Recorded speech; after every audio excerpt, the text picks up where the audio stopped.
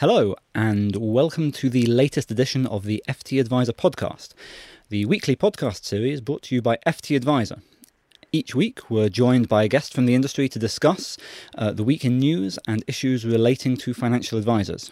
I'm Damien Fantato, the Deputy Editor of Financial Advisor.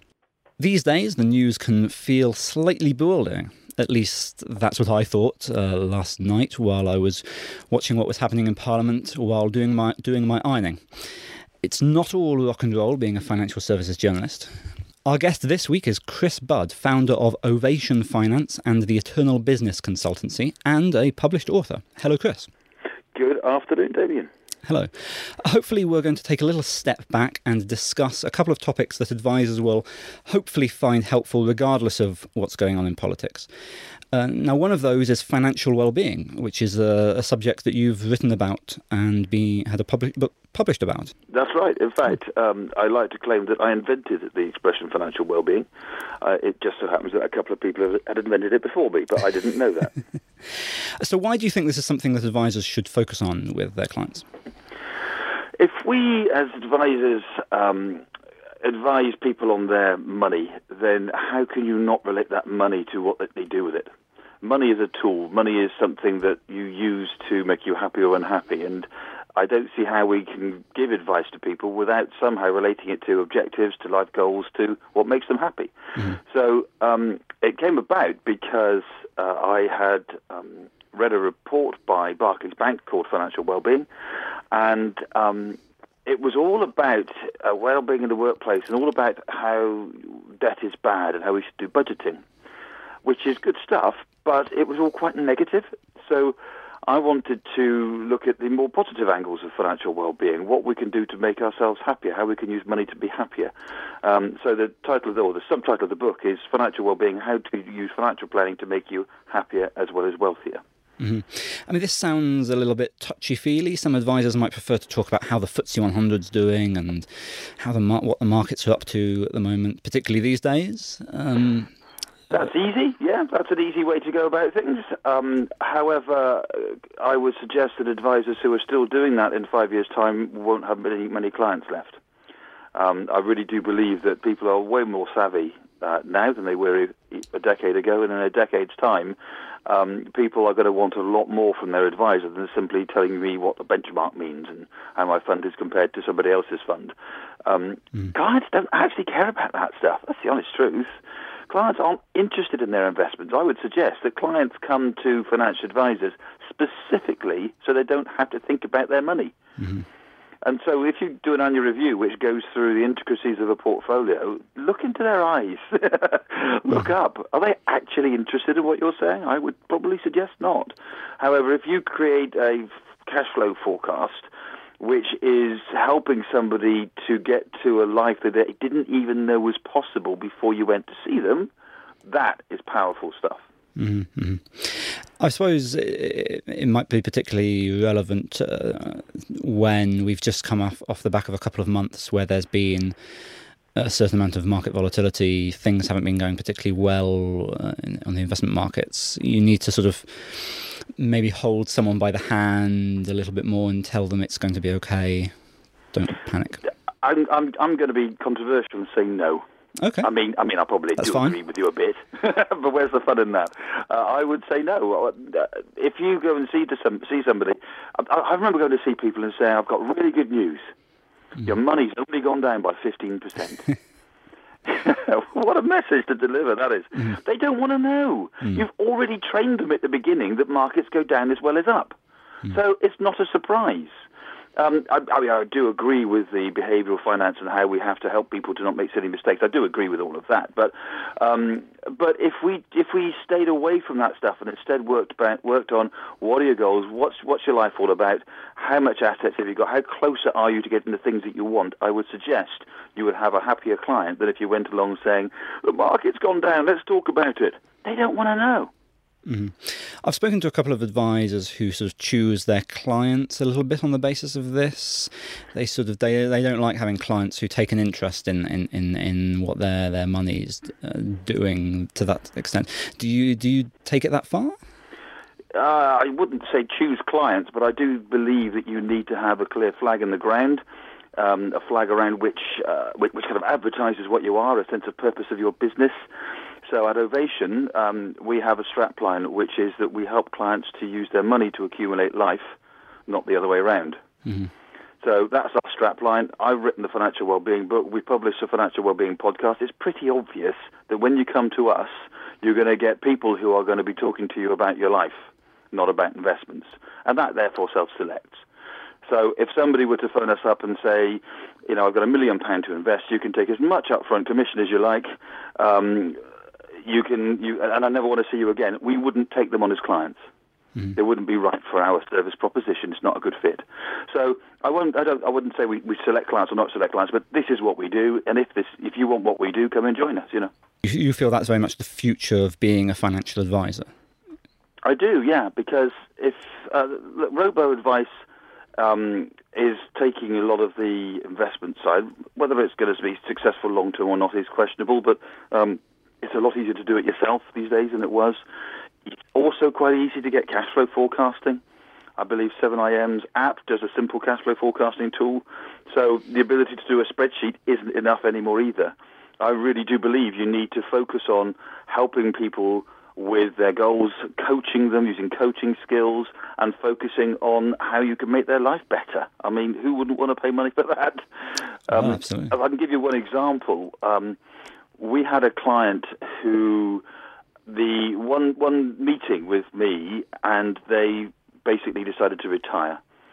So we had a cash flow meeting. We also had some coaching in the meeting, talked about what they wanted to do in life, and that lovely line that every advisor enjoys saying, which is you're now working because you want to, not because you have to. Mm.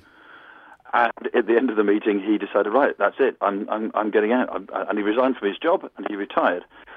7 years later, that client came for a review meeting, was questioning our fees. And I said, but all the things that we've done for you over the years, that's what the fees have gone. He said, well, what have you done for me? I said, well, helped you decide to retire. Did you? He'd completely forgotten. Mm. So one of the things that we do because of the financial wellbeing stuff is we give people a report which says the decisions that we have made this year which are making your life better. So, and that could be saving some life assurance. Now, you don't get paid necessarily for recommending somebody cancel some life assurance they don't need anymore. That saves them money, that enables them to go on a holiday to see their auntie in New Zealand or what have you. But that's an important part of what advisors do. So write it down, put it in a report, refer back to it, add it up, and then start explaining. That's why we're here. That's the role that advisors fulfill. And so you're forming a much stronger bond and stronger relationship with your clients than just looking after investments. Mm-hmm. So, yeah, I think the future advisors are going to be having to be much closer to their clients, delivering a much stronger relationship than simply reviewing investments. Mm-hmm. Okay. One of the other things that you've been keeping yourself busy with recently is the idea of succession planning, and you've recently launched the Eternal Business Consultancy, which focuses on encouraging advisors to take up employee ownership.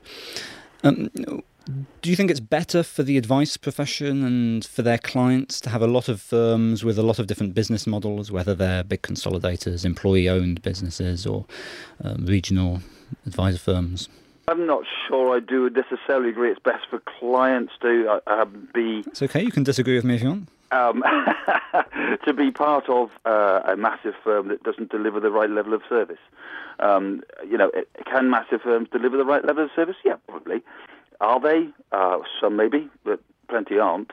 I know from my own research is that when I was looking to potentially sell Ovation, that the people who I was looking at would buy the service proposition was nothing like the level of service that our clients were used to, and I didn't want to go down that route. It didn't suit me, didn't suit the employees, didn't suit the clients.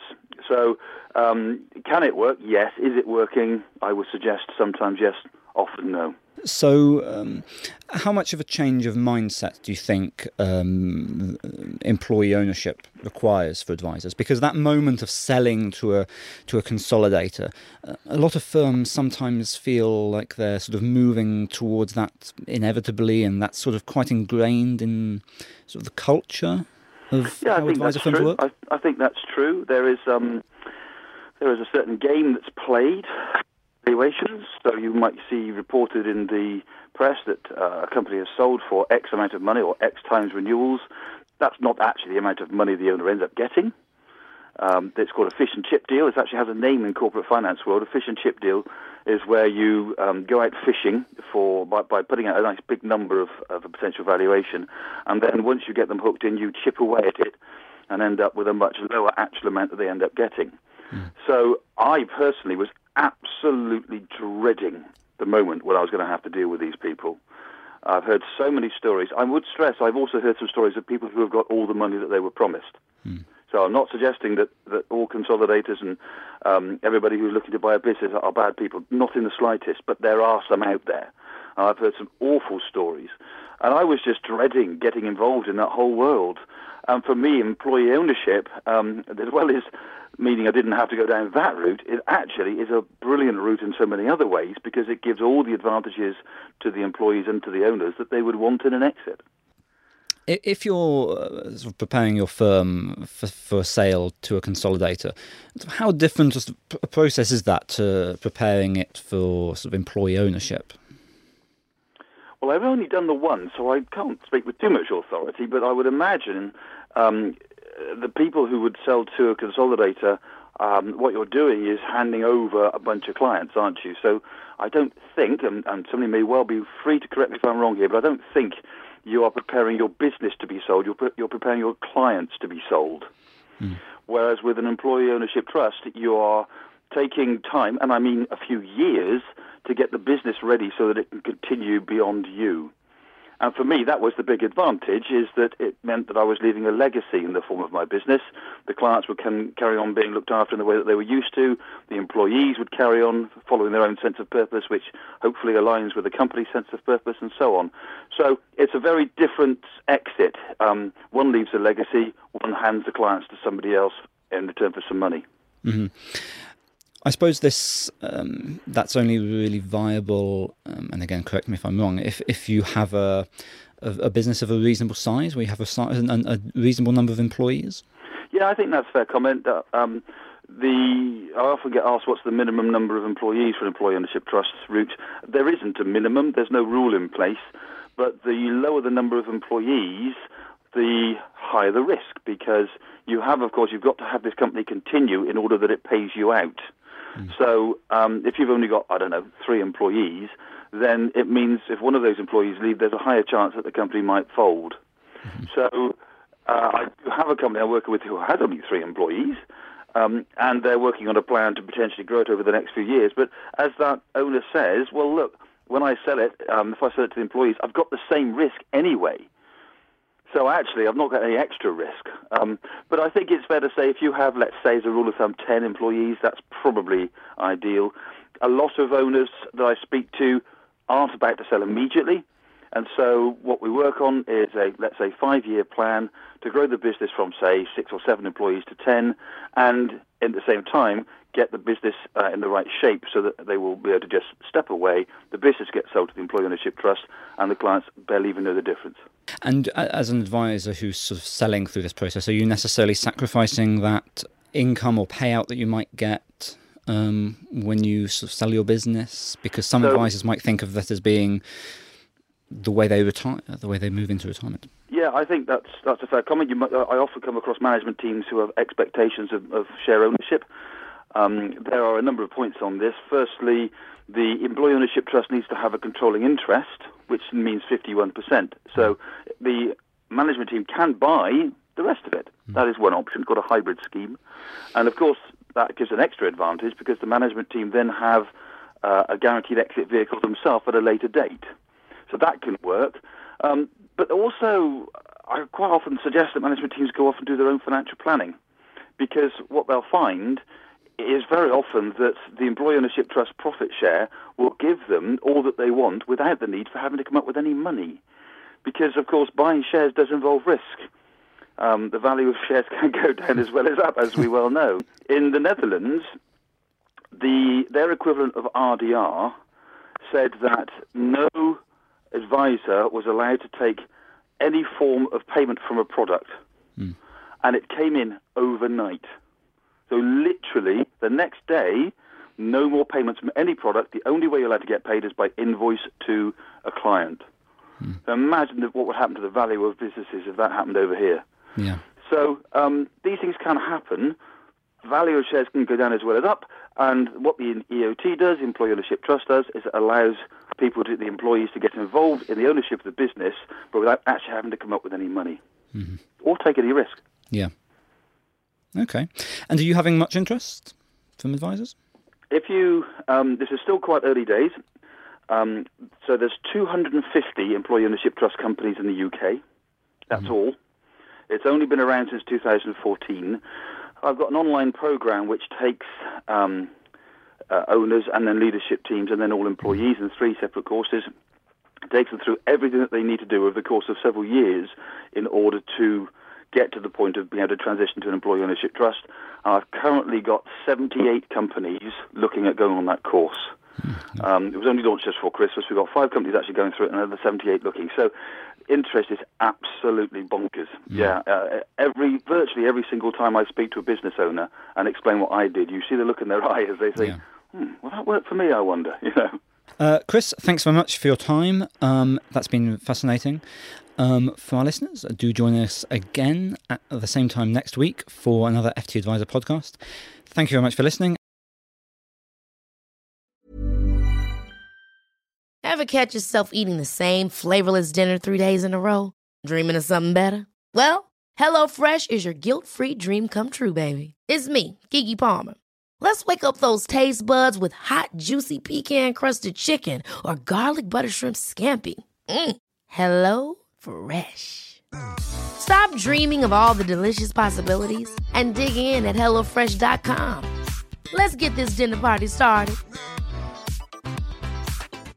Hi, I'm Daniel, founder of Pretty Litter. Did you know cats tend to hide symptoms of sickness and pain? I learned this the hard way after losing my cat, Gingy. So I created Pretty Litter, a health monitoring litter that helps detect early signs of illness by changing colors, saving you money and potentially your cat's life. Pretty Litter is veterinarian developed, and it's the easiest way to keep tabs on your fur baby's health right at home. Go to prettylitter.com and use code ACAST for 20% off your first order and a free cat toy. Terms and conditions apply. See site for details.